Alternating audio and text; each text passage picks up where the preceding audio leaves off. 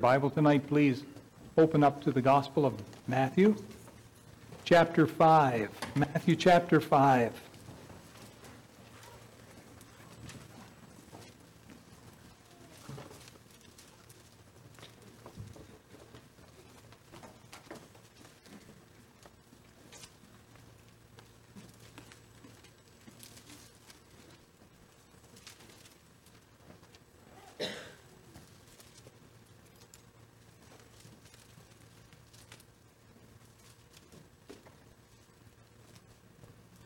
Matthew chapter 5, and I'd like if you would join me with standing and reading one verse. So we won't be standing very long, but if you could do that, if you're able to stand and read with me verse 41.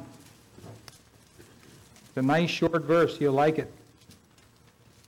Matthew 5 and verse 41. Let's read it together, then let's pray.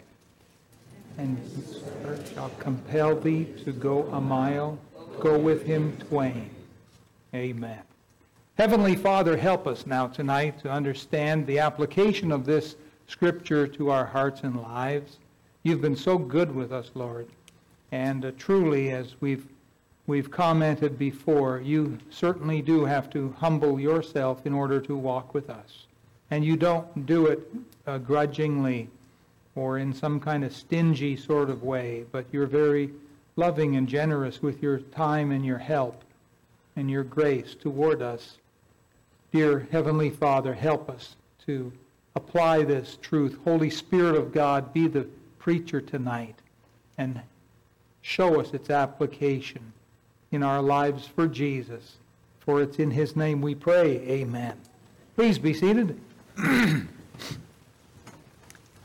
This verse here, whosoever shall compel thee to go a mile, go with him twain, it's a reference to what Bible commentators call a Roman law, a forced requisition of aid or help. Forced. Apparently, a Roman soldier was allowed to grab someone and compel them to go with them a mile in carrying their backpack or some gear or something like that. We've got an example of that in Matthew chapter 27 when they were crucifying Jesus and they'd beaten him so badly that he was not able to carry his own cross. And so in verse 32 of that chapter it says, "And as they came out, they found a man of Cyrene, Simon by name. Him they compelled to bear his cross." And we're all familiar with that scripture and that story, I believe. And so none of us lived back then, and I've tried to do some research on this, but it seems to be true, what they call forced requisition of aid. And military personnel and armies have done this, down for the last thousands of years. It's common enough where if they need help, they'll just grab civilians and get the job done. Military people tend to do that kind of thing. So Jesus, in this chapter and in this verse here, is telling us something important. Look at it again. "And whosoever shall compel thee to go a mile, go with him twain." So as I understand it, you were legally bound to go with him a mile. And Jesus is telling us, don't stop there. If they compel you to go 1 mile, go 2. Interesting that Jesus would say that. He told us not to stop after 1 mile, but to go the extra mile. And I think that's where that expression comes from, going the extra mile. I think it comes from here. Now, why would Jesus say this? Well, let's look at verse 39. "But I say unto you that ye resist not evil, but whosoever shall smite thee on thy right cheek, turn to him the other also." And so we're not to resist evil. We're to turn the other cheek. Verse 40. "And if any man will sue thee at the law to take away thy coat, let him have thy cloak also." And so we're to let him have our cloak. You see, we're being compelled here, right? And verse 41. Whosoever shall compel thee to go a mile, go with him twain. Jesus is almost doubling this. As we're mistreated, as we're compelled to do something, let's voluntarily give something else in there. Now, the context of these sayings of Jesus give us an expression of God's love. That's what Jesus is getting at. You want what God is like. Well, here we go here. And God is not stingy. God is very generous. If somehow God could be compelled to do one thing, what would God do? He would do that and add something else with it. And there's a principle, connecting principle over in Romans that says, be not overcome with evil, but overcome evil with good. And that's the beginning of it right there. When someone does you dirt, don't do dirt back to them. Overcome evil with good. If they can somehow compel you to do something, then go along with it and do something else nice. In doing so, we overcome evil. God is, I think, at the heart of all of this. Now, if you look, please, at verse 43, Jesus goes on, he says, Ye have heard that it hath been said, Thou shalt love thy neighbor and hate thine enemy. But I say unto you, love your enemies, bless them that curse you, do good to them that hate you, and pray for them which despitefully use you and persecute you. And here it is, that ye may be the children of your Father which is in heaven. For he maketh his sun to rise on the evil and on the good, and sendeth rain on the just and on the unjust. I remember many years ago as a new believer, not understanding the principles of farming, I thought, well, when God sends the sun, that sounds like good things.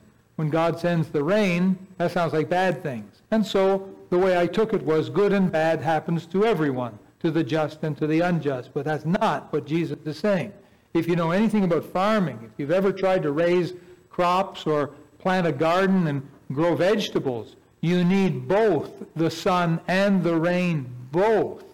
And what Jesus was simply saying is that if God only sent the sun and the rain on the fields of the righteous, then most of the world would die of starvation. But God is good. God is good to the just and to the unjust. Sometimes we look at someone and we say, well, there's a clever devil. Why, that fellow there, why doesn't God just smite him? Huh?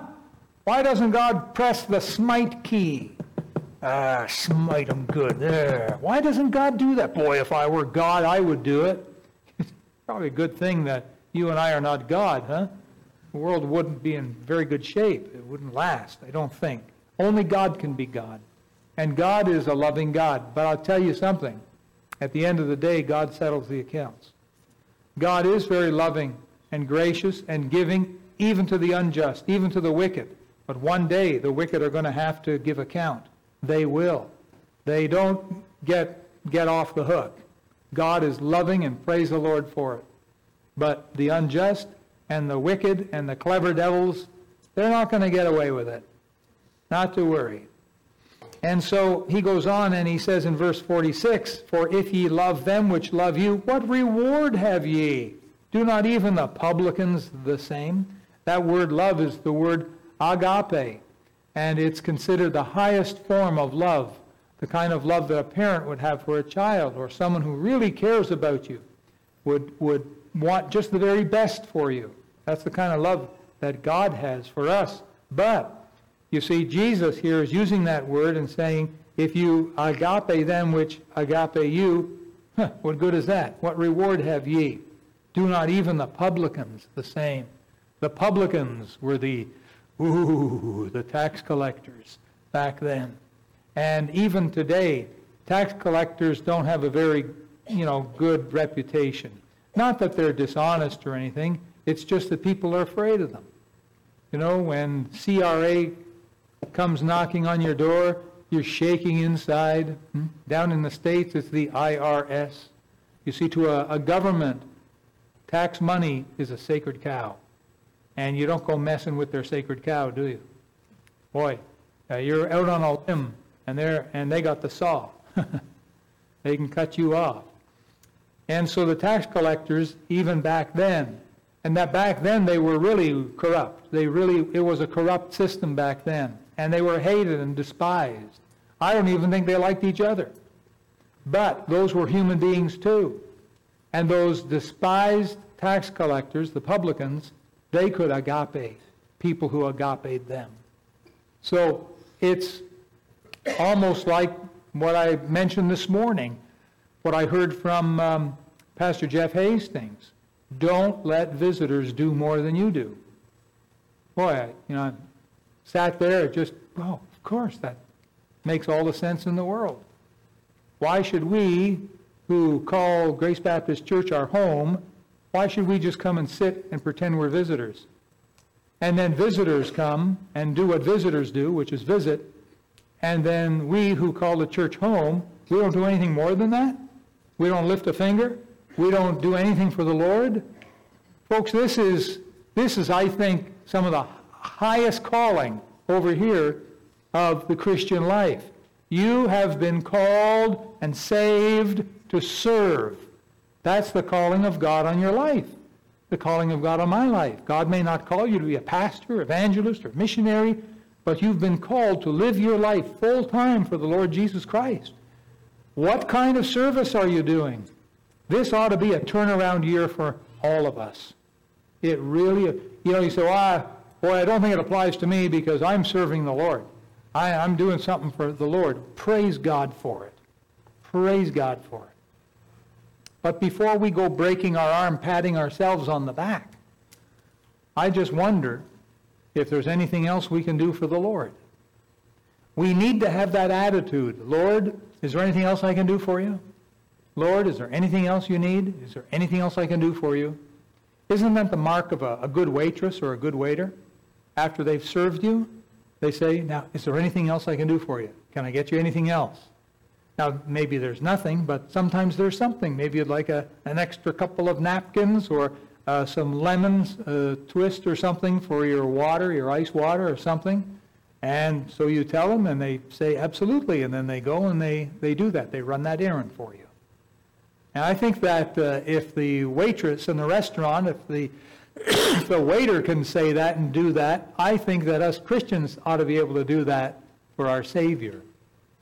And so we get to verse 47, and if ye salute, it's the idea of a respectful embracing. It doesn't mean this, click the heel military kind of salute, but it's a greeting is what it is. If ye salute your brethren only, what do ye more than others? Do not even the publicans so? And here it is. Read it out loud. Keep your seats, but read out loud verse 48 with me. Be ye therefore perfect, even as your Father which is in heaven is perfect. Now someone's going to say, oh, well, that lets me out. I'm not perfect. No, that lets you in. That lets you in. Because Jesus said, be ye therefore perfect. If you were already perfect, it wouldn't apply to you. But, if you're not perfect, then it must apply. It lets you in. Be ye therefore perfect, even as your Father which is in heaven is perfect. Well, how can I be like God? That's not what Jesus is saying. As we follow God, we've got some instruction right here.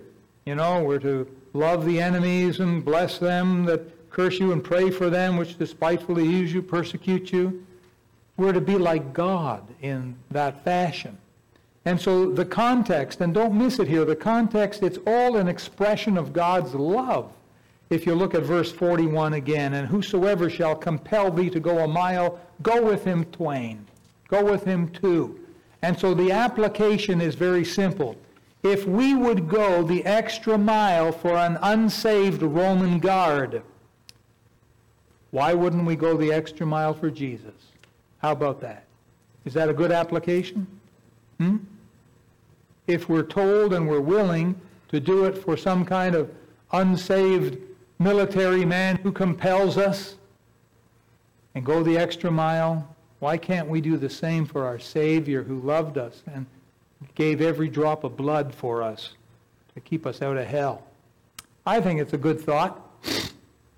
Are we so stingy with our lives that we couldn't go the extra mile for Jesus? Are we really that desperate, that stingy? If we would learn to do one little job for Jesus, couldn't we learn to do two? Is that not possible? Now, God himself is not stingy at all when it comes to us and his gifts for us, but God always goes the extra mile. Now, you might wonder how we know that. I'll show you if you'd go to the book of Romans, chapter 8. Turn over there now. Romans, chapter 8.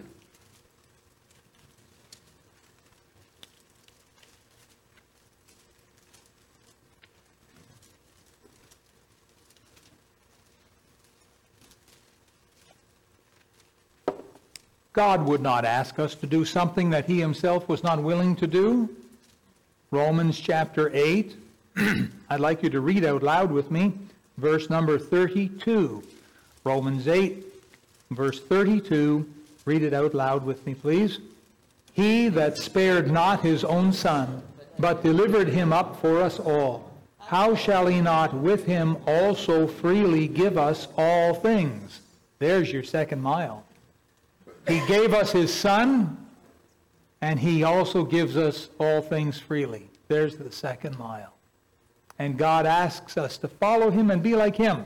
The Lord Jesus gave his life for the church, and he loves the church very much.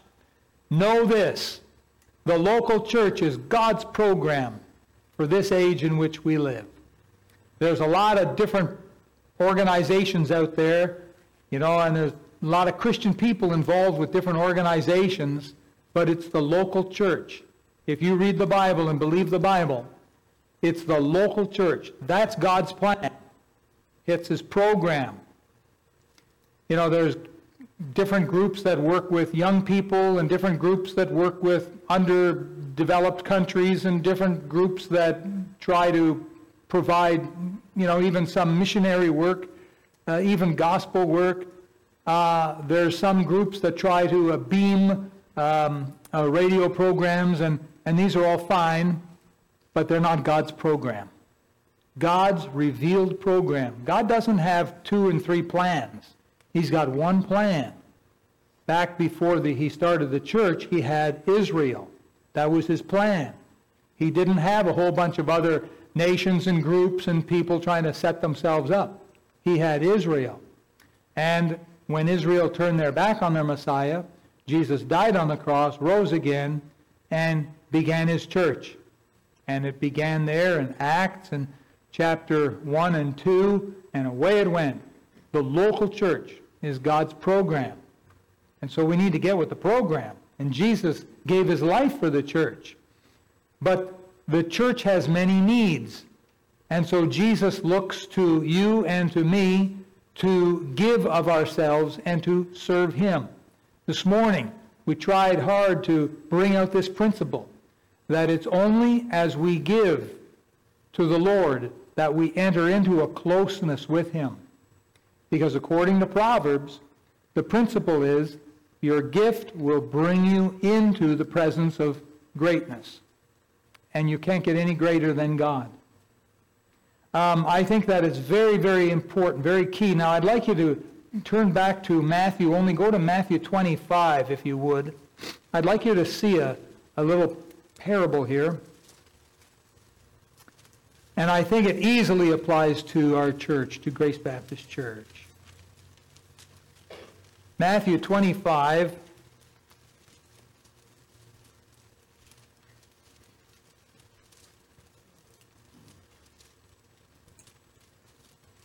It really begins in verse 31. And this here actually sort of summarizes the previous 2 parables in this chapter. But we don't have time to look at that. And Jesus is talking about the end of times, when the Son of Man shall come in his glory and all his holy angels with him. Then shall he sit upon the throne of his glory, and before him shall be gathered all nations. Canada's going to be there. And he shall separate them one from another, as a shepherd divideth his sheep from the goats. And he shall set the sheep on his right hand, but the goats on the left. Then shall the king say unto them that are on his right hand, Come, ye blessed of my Father, inherit the kingdom prepared for you from the foundation of the world. For I was an hungered, and ye gave me meat. I was thirsty, and ye gave me drink. I was a stranger, and ye took me in. Naked, and ye clothed me. I was sick, and ye visited me. I was in prison, and ye came unto me. Then shall the righteous answer him, saying, Lord, when saw we thee an hungered, and fed thee, or thirsty, and gave thee drink? When saw we thee a stranger, and took thee in, or naked, and clothed thee? Or when saw we thee sick, or in prison, and came unto thee? And the king shall answer and say unto them, and here it comes, Verily I say unto you, inasmuch as ye have done it unto one of the least of these, my brethren, ye have done it unto me. And there's a close connection between Jesus and his church, Jesus and his people. Those who are blood-bought, born again, names written in the Lamb Book of Life, the Lord Jesus loves them, they love him. There's a definite close connection. We're talking here about getting involved in serving the Lord, serving God's people. When you serve God's people, you are serving Jesus Christ.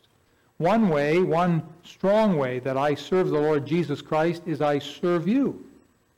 I look upon you as God's blessing in my life, and I want to take care of you, and I want to pray for you, and I want to serve you, and I want to make sure you're looked after. And by serving God's people, I'm serving my Savior. I'm serving the Lord Jesus Christ. That's why it's important for all of us to do the same thing. That's why we have ministry jobs and little jobs and bigger jobs and things in the church, and everyone who's saved needs to get involved. We cannot just come and, like a sponge, keep soaking it up. We have to be giving it out as well. And there's a reciprocation there. You take it in, you give it out. Now listen, our time on earth is short. And the older we get, the more we realize that, right? How quickly the time goes by. Boy, it doesn't take long, and a whole year's gone. And we say, oh, there goes another one. Now you might think, well, I got 50 left. Maybe you do, maybe you don't. Right? But even if you did, before long, you know, if you figure you're going to live to be, say, 80 years of age, the average Canadian lives around that, 82, 83, say 80. When you hit 40, half your life's gone. You're a middle-ager. Half your life's gone. When you hit 60, you're in your last quarter. Right? That's if you make it to 80. Some of us won't make it to 80. You say, well, some of us might make it to 90. Maybe. Maybe. That'll just give us more chance to serve the Lord. You see, that's what your life is for. You have been saved to serve. That's what you have been saved for. It's to get involved and to serve. And so you need to take stock and take account of your life. What am I doing? How am I spending my days, my weeks, my months? Am I involved? Am I doing anything? You know, there's jobs even in a little church like ours. There's jobs for everyone. You say, oh, what are they? Well, there's a lot of them. We can tell you about them after. But we even have new ministries that we want to get started. We've got things we want to see done, but it's hard because not enough of God's people are doing enough work. You've heard this statistic that in the average church, 80% of the work in the church is done by 20% of the people. Now, you try and transfer that over to a business, and if you've got 100 people in a business and only 20 of them are doing the work, what are the other 80 doing? Makes you wonder, doesn't it? So, I'm not saying that the church is like a business like that, but I am saying this. We ought to serve our Lord. And again, whosoever shall compel thee to go a mile, go with him twain. We need to learn to go the extra mile for Jesus. That's what I'm saying here tonight. You've got one little job? Great. Do you think you could do 2 little jobs? You pray for one missionary? Wonderful. Do you think you could pray for 2? And I'm saying, let's see what we can do. Now, there's another reason why I think you ought to consider going the extra mile. There's another reason. There's several, but I want to give you another really good reason why you ought to go that extra mile for Jesus. And it's in one word: memories. Memories. Some Christians are going to go pretty much all their lives, their Christian lives, through, and they're going to do very little for Jesus, and so they'll have very few memories of the fun and the great times together and the excitement and the times when things were kind of crazy. Those are all good memories. I got a little story here written by a lady. She's a wife, a mother, a grandmother, in fact. Her name is Pamela Blaine. And I'd like to read you this little story. It touched my heart when I read it. She entitled the story, Left Behind. This is what she wrote. They're gone now. I stood in the driveway and watched my growing children drive off into the distance.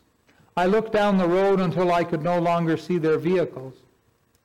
They live way too far away from me, I said to myself. When did they grow up and become parents of small children? Hey, shouldn't that be me? I slipped back inside the house and just walked through the rooms for no reason in particular. I was just missing them already and looking for signs of their having been here. There were pillows on the floor where they had been tossed from the couch so they could be used for a bed, and a few stuffed animals lying around where the children had been playing.